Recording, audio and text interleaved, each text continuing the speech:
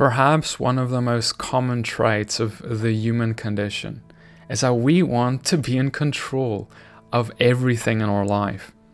We want things to go exactly according to our plan. But perhaps this desire of control is even part of our fallen nature. Could it be? Brothers and sisters, I want to submit to you that sometimes we feel like control is good, and of course, control can be good. But I want to also submit to you that sometimes control can be unhealthy and not part of what God has for us. Because the reality is that sometimes God has a different plan. And sometimes God is going to do something outside our plans. Here's the reality. If everything ever went according to your plan, your works, your ideas, what you do in life, if everything ever always went perfectly, you would be able to take credit for everything. But because things don't go perfectly, you can't. And here's the thing though, even though we can agree that things don't always go according to our plan, we oftentimes still try and make things go according to our plan. And because there is a part of our fallen human nature that always wants to take credit, that always wants to be exalted, that always wants that attributed to us so that we can say, this was us, this was our doing. We were the ones behind it. And so when we get to this place, what happens is we grow in pride. We grow in this thing called self-righteousness and things of that sort. Today we're going to talk about this. This is very important, brothers and sisters. This is going to be one of the most important teachings that you'll ever hear. Because what I'm about to tell you, if you apply it to your life, you'll be so happy. Because you'll be able to stand before God and with a clean slate and heart. Because look, what I'm about to tell you can drastically change your situation the day you stand before God. Hey guys, my name is Petey, and thank you for joining me today. Accepting the fact that there are certain things that are better left to be in God's hands and outside of our control is an imperative part of acknowledging God's presence in your life. If you do not acknowledge God's presence in your life, you will by nature try and not leave anything for Him to take care of. And in life, as we will soon discuss here, there are certain things that we certainly don't want to deal with on our own and don't want responsibility for, because we simply aren't able. We can try and convince ourselves that we can do these things, but if we lie to ourselves and continue on this path, it will lead to destruction. And so one of the first things that I want to talk about is something that Paul often talks about in his writings, and you would have often heard about it if you have read his writings. And that is really the topic of salvation itself. You see, we are sinful beings. We have issues and problems. And Yeshua, the gospel message is that Yeshua, Jesus Christ, came to die for our sins because someone had to die. It was going to be either you or you allow his sacrifice to stand in the gap, if you will, for you. And so now you can come to the Father through that sacrifice where your sin was placed on Yeshua, and now you come before the Father with being as white as snow and clean. However, even though we can nod our head and say, yes, we get this, amen, amen, often we still live our lives as if we don't understand this. You see, brothers and sisters, when we talk about obedience, God's instructions, God's law, all things which are good, right? We want to be obedient to what God wants us to be obedient to. We want to live the way He lived, and we want to please Him through our life. However, when we talk about that, we always need to talk also about this very thing. This innate desire that we have to bring about God's promises through our own means. You see, sometimes we get so focused on having control that we even want control over our salvation to the point where we don't trust God for that anymore. See, we can believe what Yeshua has done for us on the cross, but sometimes it's a little harder to comprehend and put into action in our life how that promise is brought to us. Because see, the scriptures say that we need to believe, have faith in the cross, in what Yeshua did, and that's the means of how we get saved. But that sounds so simple. And so what we sometimes try and do is we're like, well, okay, it's yes, okay, but I'm gonna work for it. But yes, and don't get me wrong, there is a secondary thing here of obedience, like I started this with. We must be obedient. We must treasure his instructions, and okay, that's a big part of it. But this is not how you get saved. You don't get saved by your obedience, your law keepings, If that was the case, the Pharisees who were doing the law in the first century when Yeshua walked among them, they wouldn't have even needed him anyway, because they were trying their best to keep the law.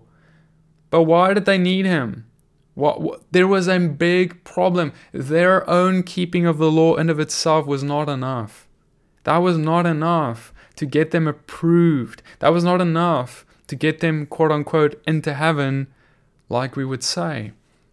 No, they needed something more. They needed Yeshua. And so it is the problem the Pharisees had was that they believed in their own works and they held on to their own works. They wanted full control and they wanted all the credit. Because if you believe that your keeping of the law is enough to save you, you can take credit for your own salvation.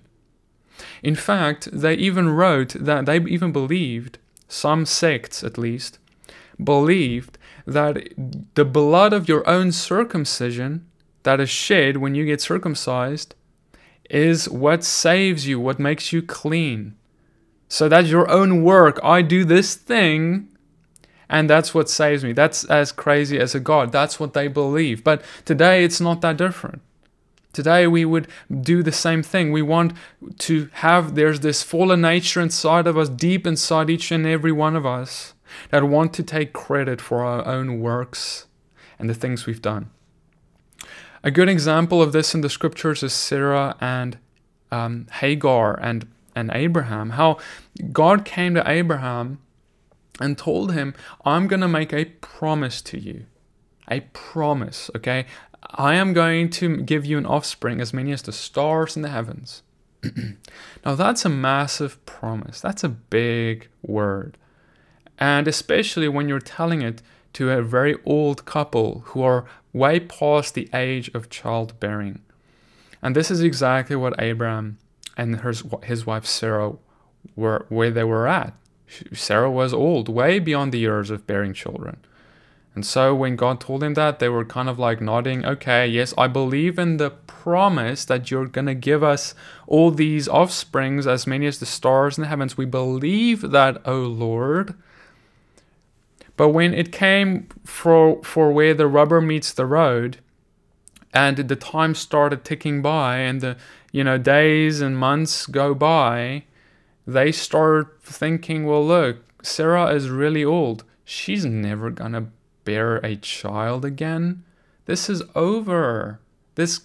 We believe in God's promise. We believe that God is going to do this, but the means by which He's going to do it, we are struggling with. And so what they did is they got the slave woman, Hagar, okay, and Sarah said, hey, Abraham, I want you to go with Hagar, have a baby with her, and by this we will fulfill God's promise. promise. We believe in God's promise, but the means by which it is accomplished, we will be responsible for. We will do it. We will make our own plan that accomplishes it. That's what they said. And that's exactly what they did. Hagar came along, she bore a child. And that child was named Ishmael. However, this was not God's plan. This was not what God said is the way to go. God had a plan. And this was one of the things that they really needed to give control up on over to the Lord, because God was going to have to do the miracle. So what happened is God brought forth the miracle anyway. He gave Sarah her son. Even in her old age, he did the miracle. But now they have sinned because they tried to have control where they ought not to have control. They try to have plans where they ought not to have had their own plans. And so Ishmael, the slave woman's baby, grew up to become a thorn in the side of Israel, the nation of Israel, even to this very day. In fact, God said that this would happen. In Genesis 16, verse 11, we read, "And the angel of the Lord said to her, Behold, you are pregnant, and you shall bear a son. You shall call his name Ishmael, because the Lord has listened to your affliction. He shall be a wild donkey of a man, his hand against everyone, and everyone's hand against him. And he shall dwell over against all his kinsmen." Did you know that Muhammad, the prophet of the Muslim religion, he believes that Ishmael is, that there are many Muslim Arabs who are direct descendants from Ishmael. So literally they are saying that this Ishmael bloodline is where they're from. And this was what God spoke over that bloodline, that they will always be at war. They will always be having their hand against everyone else. And that's what they're doing today. And especially against Israel, more than any other nation, perhaps. Okay, so we see that there's this thing that when we don't listen to God's promise and the way which he accomplishes that promise, there will be sin and there will be consequences for that. So brothers and sisters, first of all, with this I want to tell you, stop trying. When you try and keep the law, when you try and keep instructions of the Lord and you try and be obedient, praise God for that. It's amazing. But be so careful about that part of you that wants to be like that starts exalting yourself because of what you've done, because of the knowledge you have, because of your own works, or because of whatever else. You are saved by what Yeshua did. Do you understand? That's it. Like the thief on the cross did not keep 613 laws. He did not. Yet Yeshua said, "Today I tell you, you will be with me in heaven."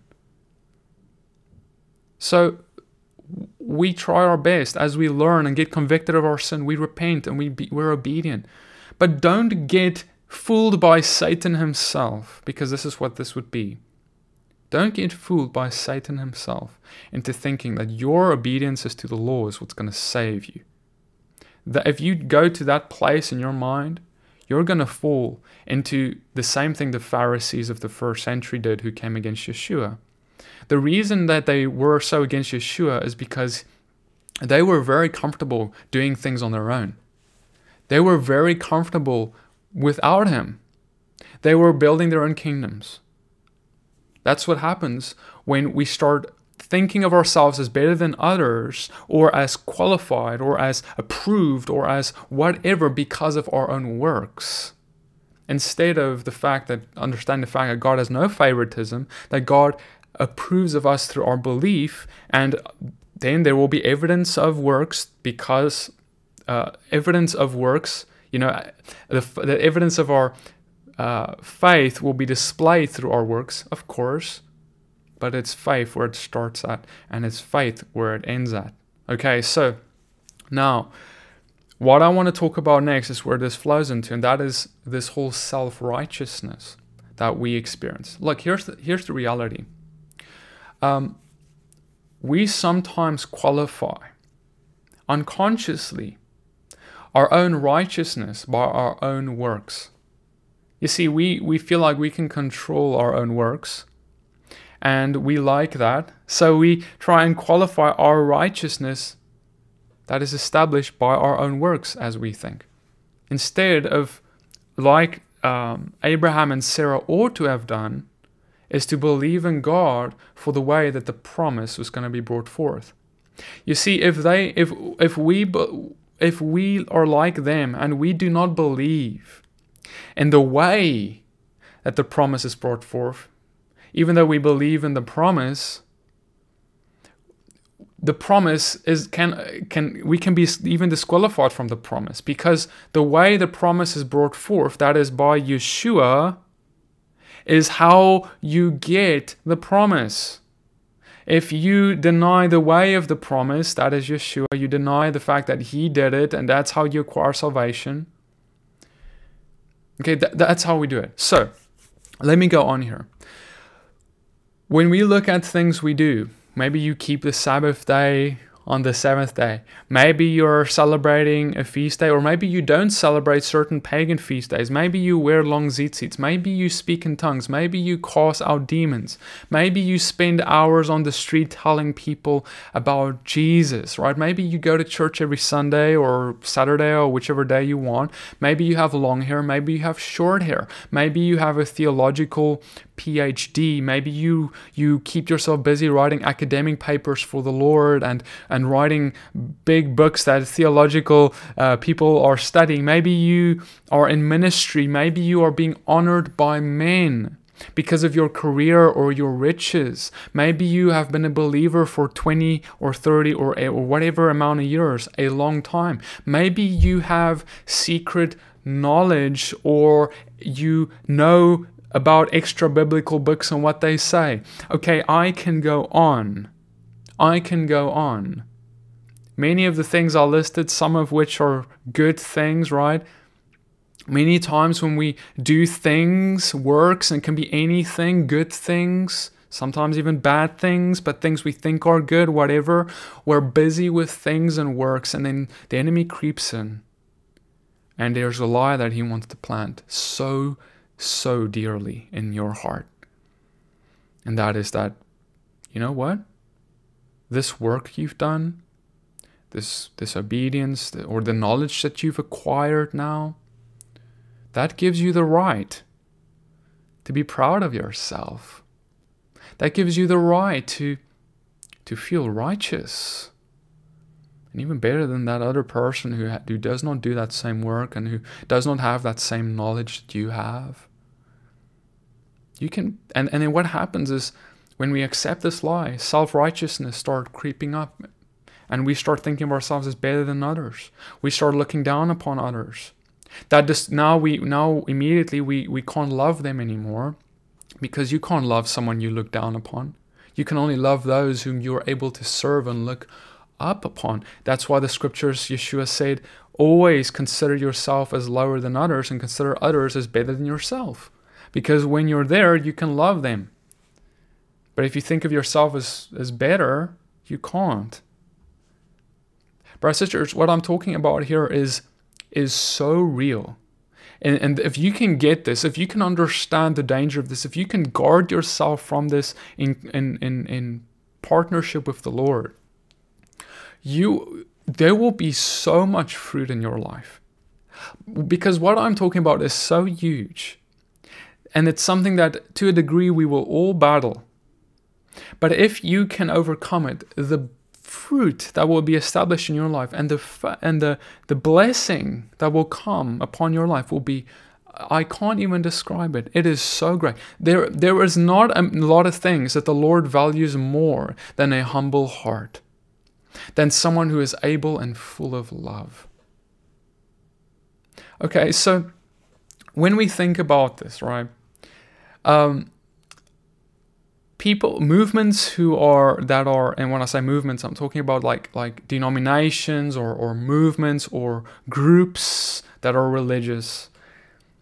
Those of them who are very focused on truth and works and obedience and look, I'm not, again, don't get me wrong, I'm not criticizing having knowledge. The Bible doesn't criticize having knowledge. It warns against having knowledge and that it can puff up if you don't guard yourself. But also it says that my people are destroyed for a lack of knowledge. Okay, so similarly, I'm not saying knowledge is bad. And I'm also not saying that good works are bad. Of course not.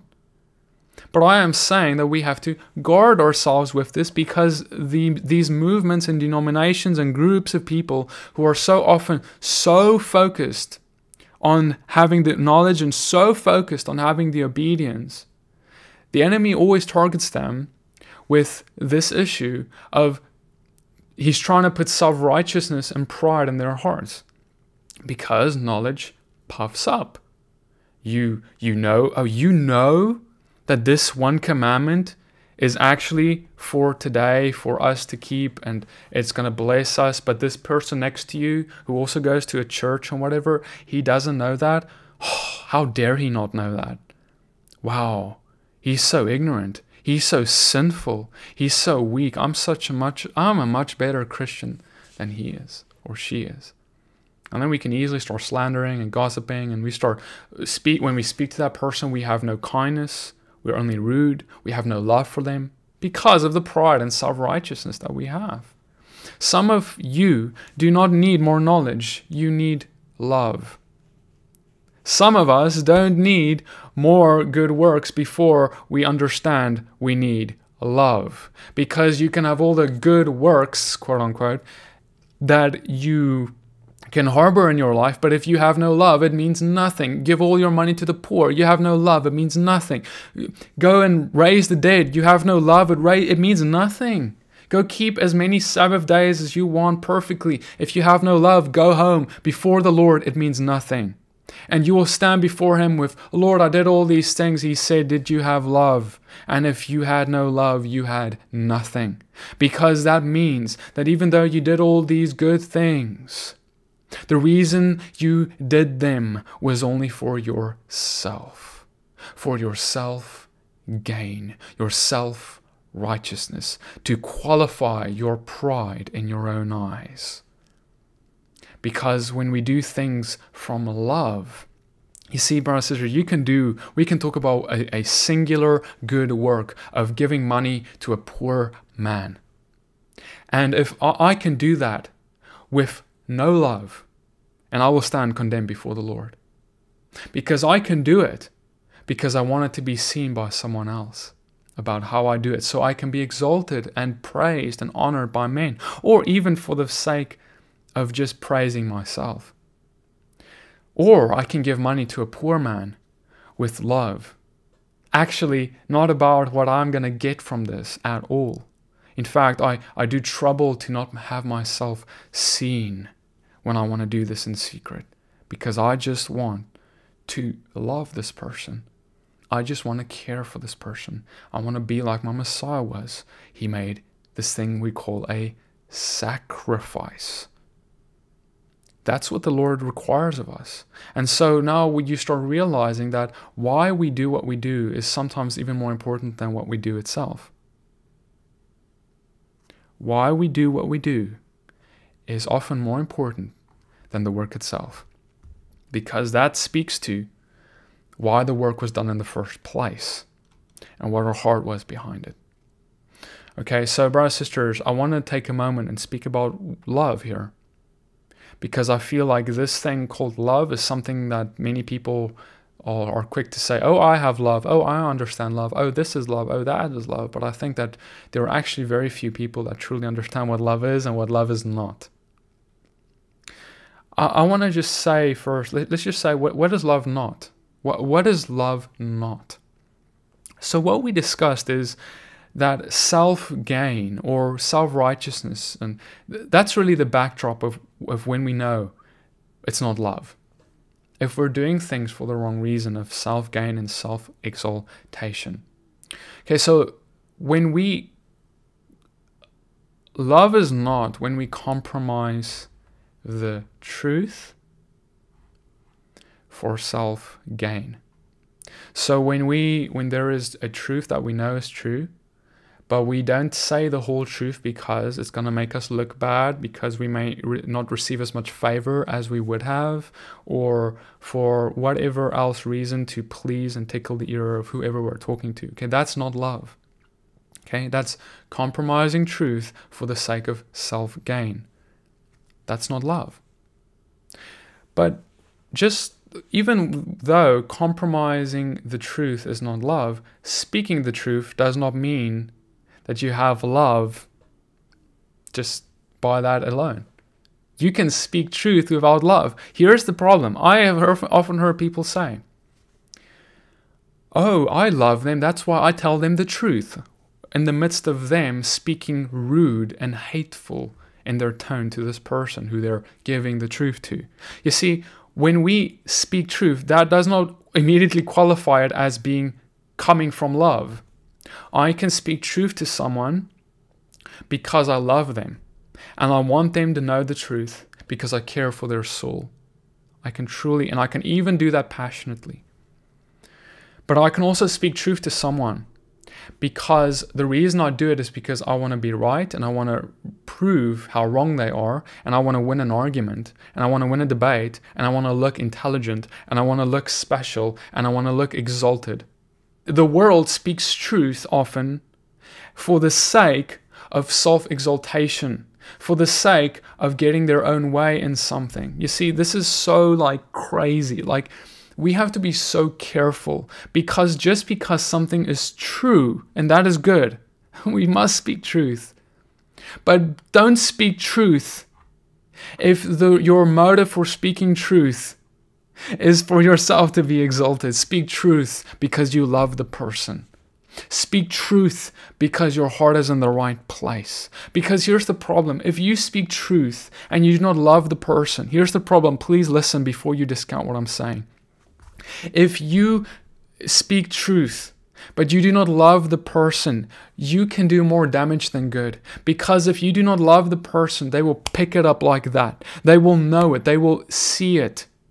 And I can tell someone, Jesus is the Messiah. Yeshua is the Messiah. He died for your sins.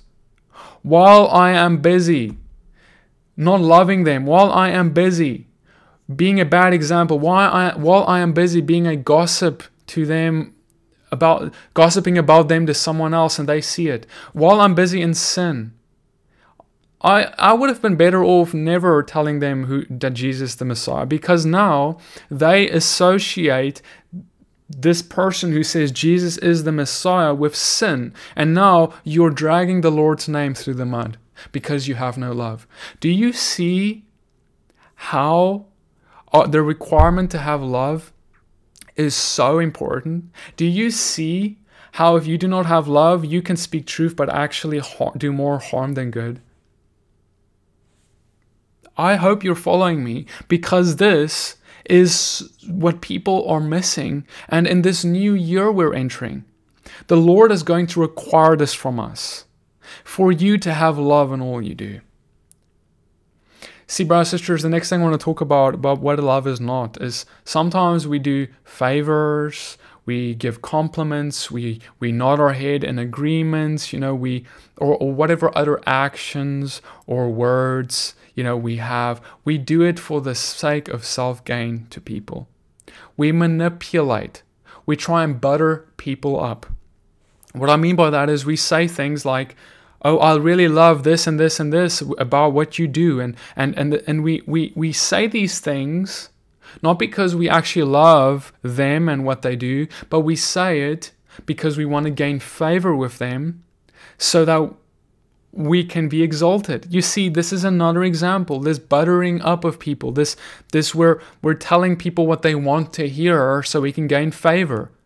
But we will only do that as long as we know we're going to get something out of it. So the moment that we realize we're not going to get something out of it, or the moment we realize that this person has seen our sin and has seen what we're actually up to, now we will turn 180 on them and we will start gossiping, we will start working against them, we will start hating them, we will start speaking. You see, that means if we're like that, our relationship with them and our motive from the beginning was always to just butter them up for the sake of letting them exalt us. When you are in agreement with people, agree on the things you ought to agree on. Agree on what is true. Agree on what is lovely and kind and worthy of praise. When you give people compliments, compliment them on what is worth complimenting them about. Do not compliment them in their sin. Don't compliment them when they're busy with things they ought not to be busy with. When you do favors for people, do not do favors that aren't worth doing. Do favors that are worthy of praise. Okay, whatever it is, do what you do in integrity, and with the heart of humility and serving, instead of a heart of trying to manipulate people into approving of you, even when you know you're up to no good sometimes. Next, sometimes people care for other people, and this is again what love is not, is caring for other people for the sake of self-gain again. So we often see this in relationships, and I have seen this, where there's, for example, a man who says, oh, he cares for this lady so much, and he will do whatever for her in the world. But the reason that he's actually there only doing that is only because he wants her and he wants to get something out of this. Instead of, I care for her just because I love her for who she is and I care for her, not because I want to get this and this out of her. And how we know that this is wrong, when this is wrong, is when the moment that this man then realizes that he's not able to get what he wants, immediately he's going to take a 180 again, and he's going to start just turning and working against the person he said he cared for. Again, this thing of manipulation. It's this thing of buttering people up. And love is not manipulation. Love is not when we do things as a person just to get our own way, our own gains out of whatever. Love is sacrifice. And so the last thing I want to talk about here about what love is not, before I go into what love actually is love is not acting, and brothers, before I even say this one, please just listen carefully, because there are many people who do not understand what I'm about to say, and I want you to really listen carefully about what I say so you don't misunderstand it.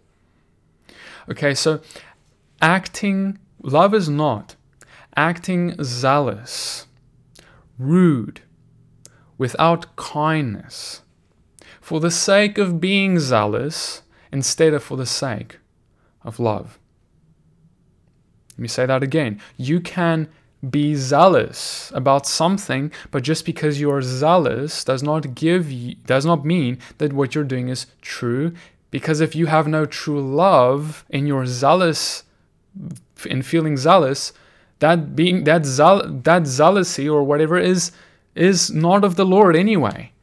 Okay, so we must be careful, because I know what people, when we talk about being zealous, people always think about Yeshua, and people say, oh, Yeshua, he was zealous. Jesus was zealous. He threw over tables, and he spoke harshly to the Pharisees, and he did things that were zealous and passionate. And I love passion.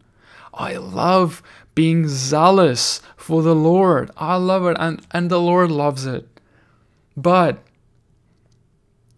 just because you feel zealous, and even zealous for the Lord, does not mean that it is correct. Because it's not always correct. We have emotions that run away with us sometimes, and sometimes we start feeling zealous over things we shouldn't be as zealous about, and we start doing things out of anger and hatred. Because I can feel anger and hatred towards someone and be zealous in the way I treat them and the way I rebuke them, instead of doing it from a place of a love for them. And yes, you can have anger for sin and what is evil, because that's God hates what is evil. And similarly, we should not like evil things. We should have an anger for sin, but that does not mean we hate people. So Here's the problem. I mentioned that Yeshua was zealous. Yes, he threw over tables. Yes, he called the Pharisees out on their sin. But consider what I'm about to say here. People often go and they look at that and they're like, oh, look, I can throw over tables everywhere I go. Oh, I can call out people like Pharisees just like Yeshua did everywhere I go with anyone who doesn't agree with me or anyone who I think deserves it. That's not how this works. Listen to me carefully. That's not how this works. Yeshua did not he did not throw over tables everywhere he went. He did not treat everyone like he treated those certain Pharisees. Do you understand that there were only a few, like the Pharisees as a whole, the sect of the Pharisees, he did not even treat all of them the same. He only treated some of them the way in that harsh manner. And he did not throw over tables everywhere he went, only under certain conditions. Now, what were those conditions? Why did he not act the same everywhere? Because he had love and he understood the people he was speaking to. He loved them. Because look, the Samaritan woman at the well, okay, he's not throwing over tables when he's speaking to her. He is not speaking to her in the same way he spoke to those certain Pharisees who came against God. He spoke to her in gentleness and love and kindness. He spoke truth. He did not compromise the truth, but he spoke in such love that she could not help but go to her town of Samaria and proclaim the gospel to them, to proclaim that the Messiah has come to them. Like, just think about this. If Yeshua spoke to that Samaritan woman in hate, in anger, in how dare you be who you are, and all this stuff, like, she would not have responded the same way, likely. He understood that she was not a deceiver, but she was deceived. That she was not someone who was putting others in bondage, but that she herself was one who was in bondage. You see the difference? There's a massive difference, massive difference. You need to see this. Like, the Pharisees who Yeshua came against, he came against them because, and he said, for example, woe to you, who put heavy burdens on the shoulders of men, yet you are not even willing to lift those same burdens with your fingers. Okay, like, he is saying you are someone who is putting others in bondage. Woe to you.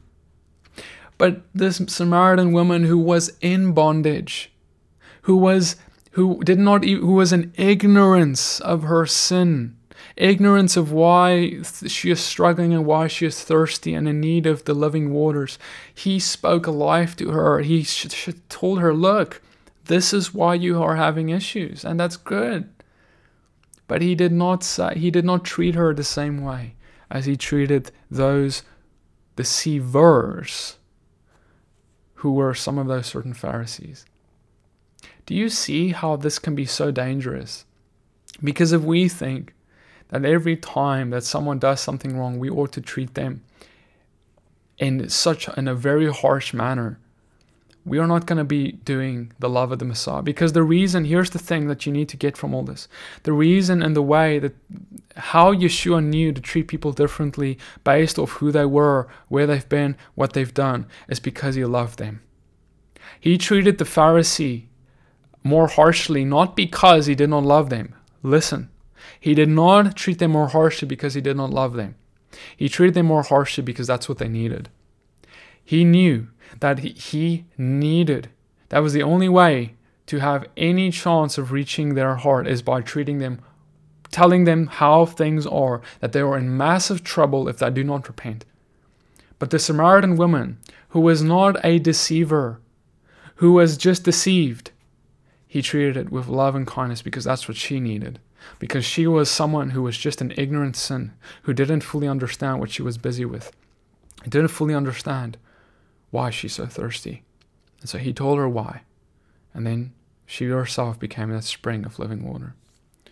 So another example is the adulterous woman who was accused of adultery, right? He treated her also in the same way with that mercy. So this idea of ignorance, sin from ignorance and versus intentional sin is massive. It's even in the book of Leviticus with the sacrifices, where Israel were instructed that they could bring sacrifices for their unintentional sin, but their intentional sin they could not bring that sacrifice for, but instead they would be cut off. We read this, for example, in Numbers 15 verse 31, because he, the intentional sinner, has despised the word of the Lord and has broken his commandment, that person shall be utterly cut off, his iniquity shall be on him. You see, this person, the intentional sinner, someone who is described as having despised the word of the Lord. This means that this person is in rebellion against God. This person knows what is right, but he rebels against God and rebels against God's word. This person is cut off. It's what is spoken of as in the context of Numbers and the book of Leviticus chapter 4. So we see that even God treated this differently. Intentional sin versus ignorance or unintentional sin. And so we ought to do so differently too. And I want to just add as a footnote here that Yeshua's sacrifice covers all sin when we repent from it, whether it was intentional or not. When we repent, his mercy is enough to cover all of that. So brothers and sisters, I want to say we shouldn't just answer words, but answer people. Consider the person who is speaking the words. I also want to read here Matthew 5 verse 22. But I said to you that everyone who is angry with his brother will be liable to judgment. Whoever insults his brother will be liable to the council. And whoever says, you fool, will be liable to the hell of fire. When we talked about what love is not, we discussed and realized that it is always with this undertone of self-gain and pride and what we can get from it. From our works, our knowledge, our actions, and our cares, and all these things. But what love is when we do not do things for our own gain, but rather when we make a sacrifice that is not about recognition, a sacrifice that is without reward. So, the first thing I would say is that if this is about correcting someone, if this is about, telling someone that what is right and wrong, which is a good thing, you need to love that person so much you need to be willing to die for them. And if you are not willing to jump in front of a bullet for them, then you have no business correcting them. If you are not willing to die for a person, you have no business even speaking about God to them. You have no business. I would say please do not. Because if you do not love them to the point of where you're willing to lay yourself down for them, make a sacrifice for them of that sort, then your lack of love for them is going to bleed into your message and to how you treat them, etc. And now, because you're talking about love, God, you are now connecting your wickedness and how you treat them with the Lord's kingdom. But it has nothing to do with his kingdom, because his kingdom teaches us to love. So make sure that when you minister to someone, and please minister to people, but you must love them. If you do not love them, do not minister to them. But minister to them and love them. Please do so. So, brothers and sisters, we must be willing to die for them. And secondly, we must speak in gentleness. And let's just let the scripture speak for itself here. Titus 3 verse 2. To speak evil of no one, to avoid quarreling, to be gentle and to show perfect courtesy towards all people. 1 Peter 3:15. But in your hearts honor Christ the Lord as holy, always being willing, prepared to make a defense to anyone who asks you for a reason for the hope that's in you. Yet do it with gentleness and respect. James 3 verse 17. But the wisdom from above is first pure, then peaceable, gentle, open to reason, full of mercy and good fruits, impartial and sincere. James 1 verse 19. Know this, my beloved brothers, let every person be quick to hear, slow to speak, slow to anger, for the anger of man does not produce the righteousness of God. Love is when we sacrifice our self-image for the sake of loving the least. The world looks down upon the least of this world, the poor man, the sinner, whatever else. But we are to love them. We are to make a sacrifice for them. That's what's going to matter so much when we stand before the Lord, is that we love the least, that we make sacrifices for the least. Because see, the people who aren't able to repay you, the people who you have nothing to gain from, the people who don't have money to give back to you, or whatever, those are the people. Bless them. Give to them. Care for those people as well. Because that means that you're doing so out of a humble heart that's not about self-gain. But if you give to someone and you expect something back, you expect them to repay you, or you expect them to give you some recognition, you expect that's like the reason, that's the heart, that's the problem. That's a problem, because that means love is absent. You're not doing this out of the sacrificial love that the Messiah had. Rather, again, you're doing this for your own self-gain. And this is why the Messiah, for example, did that act of washing the disciples' feet, because that was an act of sacrifice, humbling, servitude, showing, because the disciples couldn't repay him in any way for that. Like, that was something that's what Peter was like, no, you can't do that, because he felt like, who am I and how could I even repay you for that? And, all this. And Messiah had nothing to gain. Yeshua had nothing to gain from washing their feet. He's the king of the universe. He doesn't need to wash their feet. But he did. Like, think about that. He has nothing to gain. Nothing. They didn't even expect him to do that. In fact, Peter didn't even want him to do that.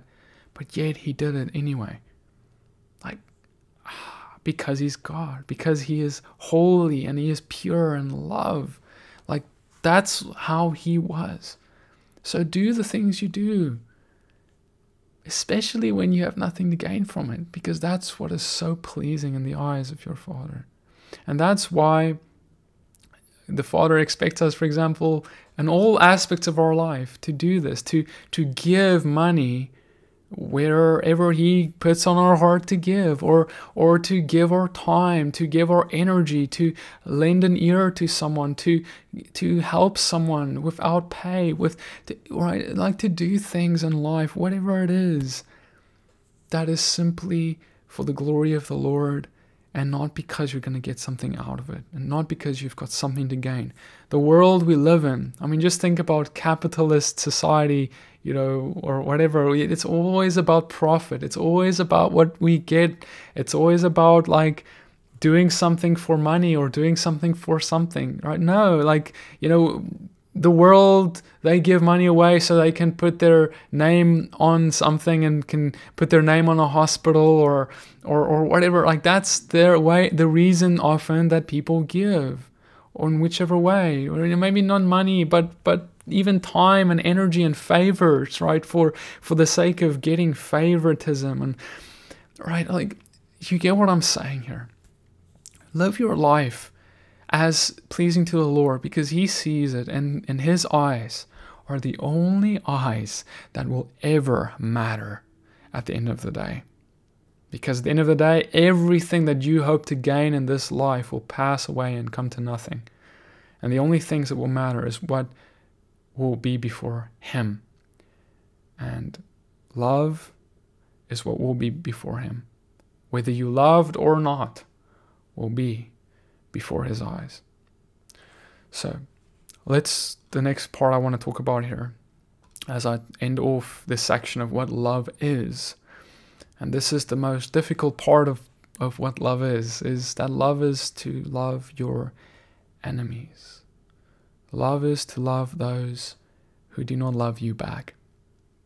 What profit is there to love those that the world can love? It's easy to love your family or friends, perhaps, It's easy to love those who love you back anyway, but it's hard to love those who do not love you, and even harder to love those who in fact hate you and do things against you, to try and destroy your reputation, or to whatever they do against you.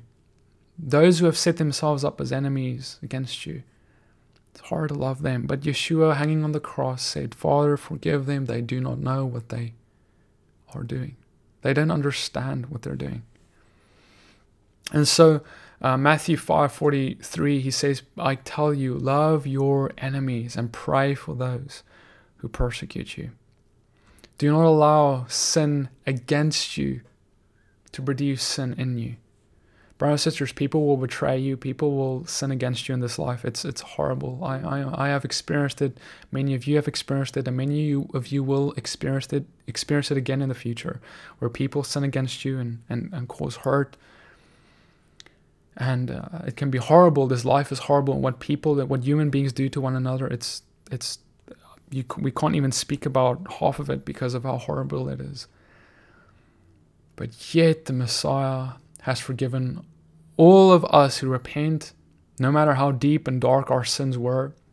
And so we need to have forgiveness in our hearts towards people, because that's going to set us free. It's going to help us to not live in bondage ourselves, because that's what unforgiveness does. It doesn't put that other person in bondage. It just puts ourselves in bondage, and it comes between us and God. So what I want to say here is just read Matthew 5 verse 23. If you're offering your gift at the altar and there remember that your brother has something against you, leave your gift there before the altar and go. First be reconciled to your brother and then come and offer your gift. Do your best. I know that it's not always possible to reconcile with people. If the other person refuses reconciliation and refuses to make things right, and have peace between the both parties, what can you do except do your part? Do your part of saying, our door is always open. You're always welcome to come to me. I am not against you. I am not shutting my door to you. My door of reconciliation is open. If this person then denies you access to that, well, what can you do? But you do your part. You make sure that you have done your best. And then we just have to recognize that reconciliation does take two parties, but we do our best. And that's what the Messiah desires of us. We can't control other people, but we can do our part. And in that he will be exceedingly pleased, and then we can go on with our life and continue in his blessing. So brothers and sisters, we've discussed a few things here, right? We've talked about many things.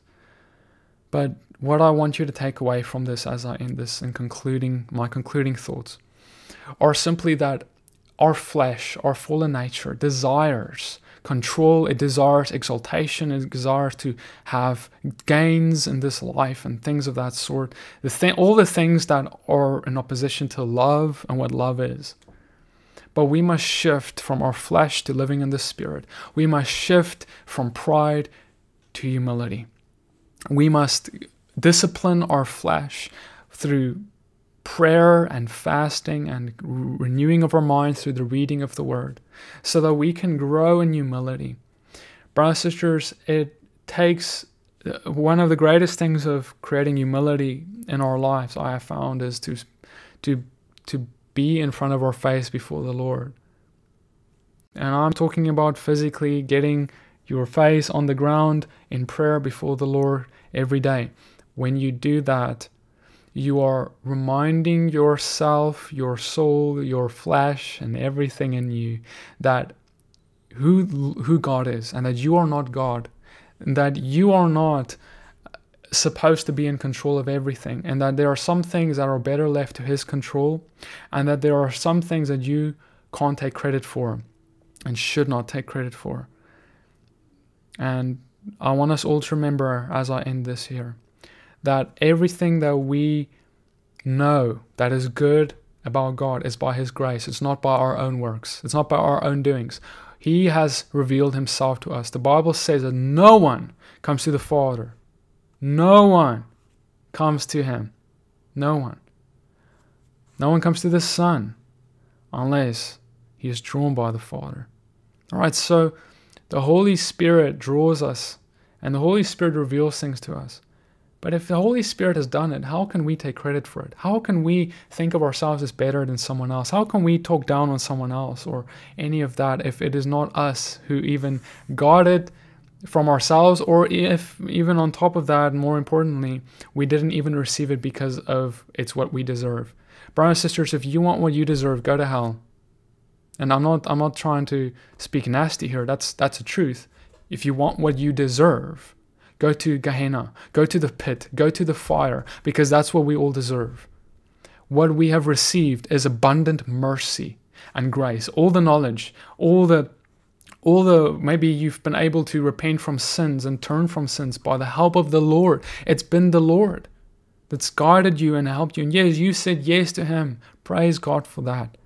But he's the one who brings deliverance. He's the one who brings revelation. He's the one who produces good works in us by his Holy Spirit. He's the one who brings that knowledge to us of what is good and what is evil. So let's not dare to take credit for it, and then let's not dare think of ourselves as better than anyone else because of it. Brothers and sisters, many of us, if not all, have struggled with this at some point. And so I think that this is a good opportunity as we enter this new year of 2021 to come and let's just say we're going to change things in our life. We want to start turning away from pride and these unrighteous thoughts. Lord, I ask, Father, that you would forgive us for our sins and transgressions. Lord, I ask, Lord, that you would forgive us for our pride when we have acted towards a Samaritan woman the way that we ought not to have. When we have acted towards people who are simply in ignorance and who are deceived in ways that we should not have. When we have been harder on them than we should have. When we have been disrespectful, when we have had hatred and anger and no love and no kindness, and when we have maybe even spoken the truth but without love. Father, if we have done these things, I ask for forgiveness. We ask for forgiveness for that. We ask that you would cleanse us from this unrighteousness. Lord, help us to give up control where control needs to be given up, Lord. Help us to live in humility and not take credit for things we ought not to take credit for, but help us to give glory where glory is due, and that is all to you. Lord, we thank you for all you have given us, Lord, and we know that it is not by our own doing, Father. Lord, we ask that you would reinforce that and remind us of that your mercy is why we can even be here and why we can even speak about you and not be in a place that is separate from you. Lord, help us to grow in righteousness and kindness and love and humility and set apartness. Lord, help us to treat people the way you treated them. Help us to treat people the way you treated them. Help us to treat them in that love of Father, forgive them. They don't know what they do. Even when they're against us, even when they're our enemies, even when they gossip and slander us. Lord, I ask, Father, for your forgiveness, Lord, and mercy, Lord. And we pray right now for all of our enemies, Lord. We pray for all of them who have slandered us, Lord. We pray for all of them who have tried to make plans to help us fall into a ditch. We have for all of them who have backstabbed us, for all of them who have sinned against us in abuse, in traumas, and Lord, all the ways you know, Father. Lord, we ask that you would forgive them, Lord, and we come and we say we choose to forgive them as well, so that we can be free today. Thank you, Lord. All I can say, Lord, is thank you for your sacrifice. Thank you, thank you, thank you, thank you, thank you for all you give us and all you provide for us. In the name of Yeshua. Amen.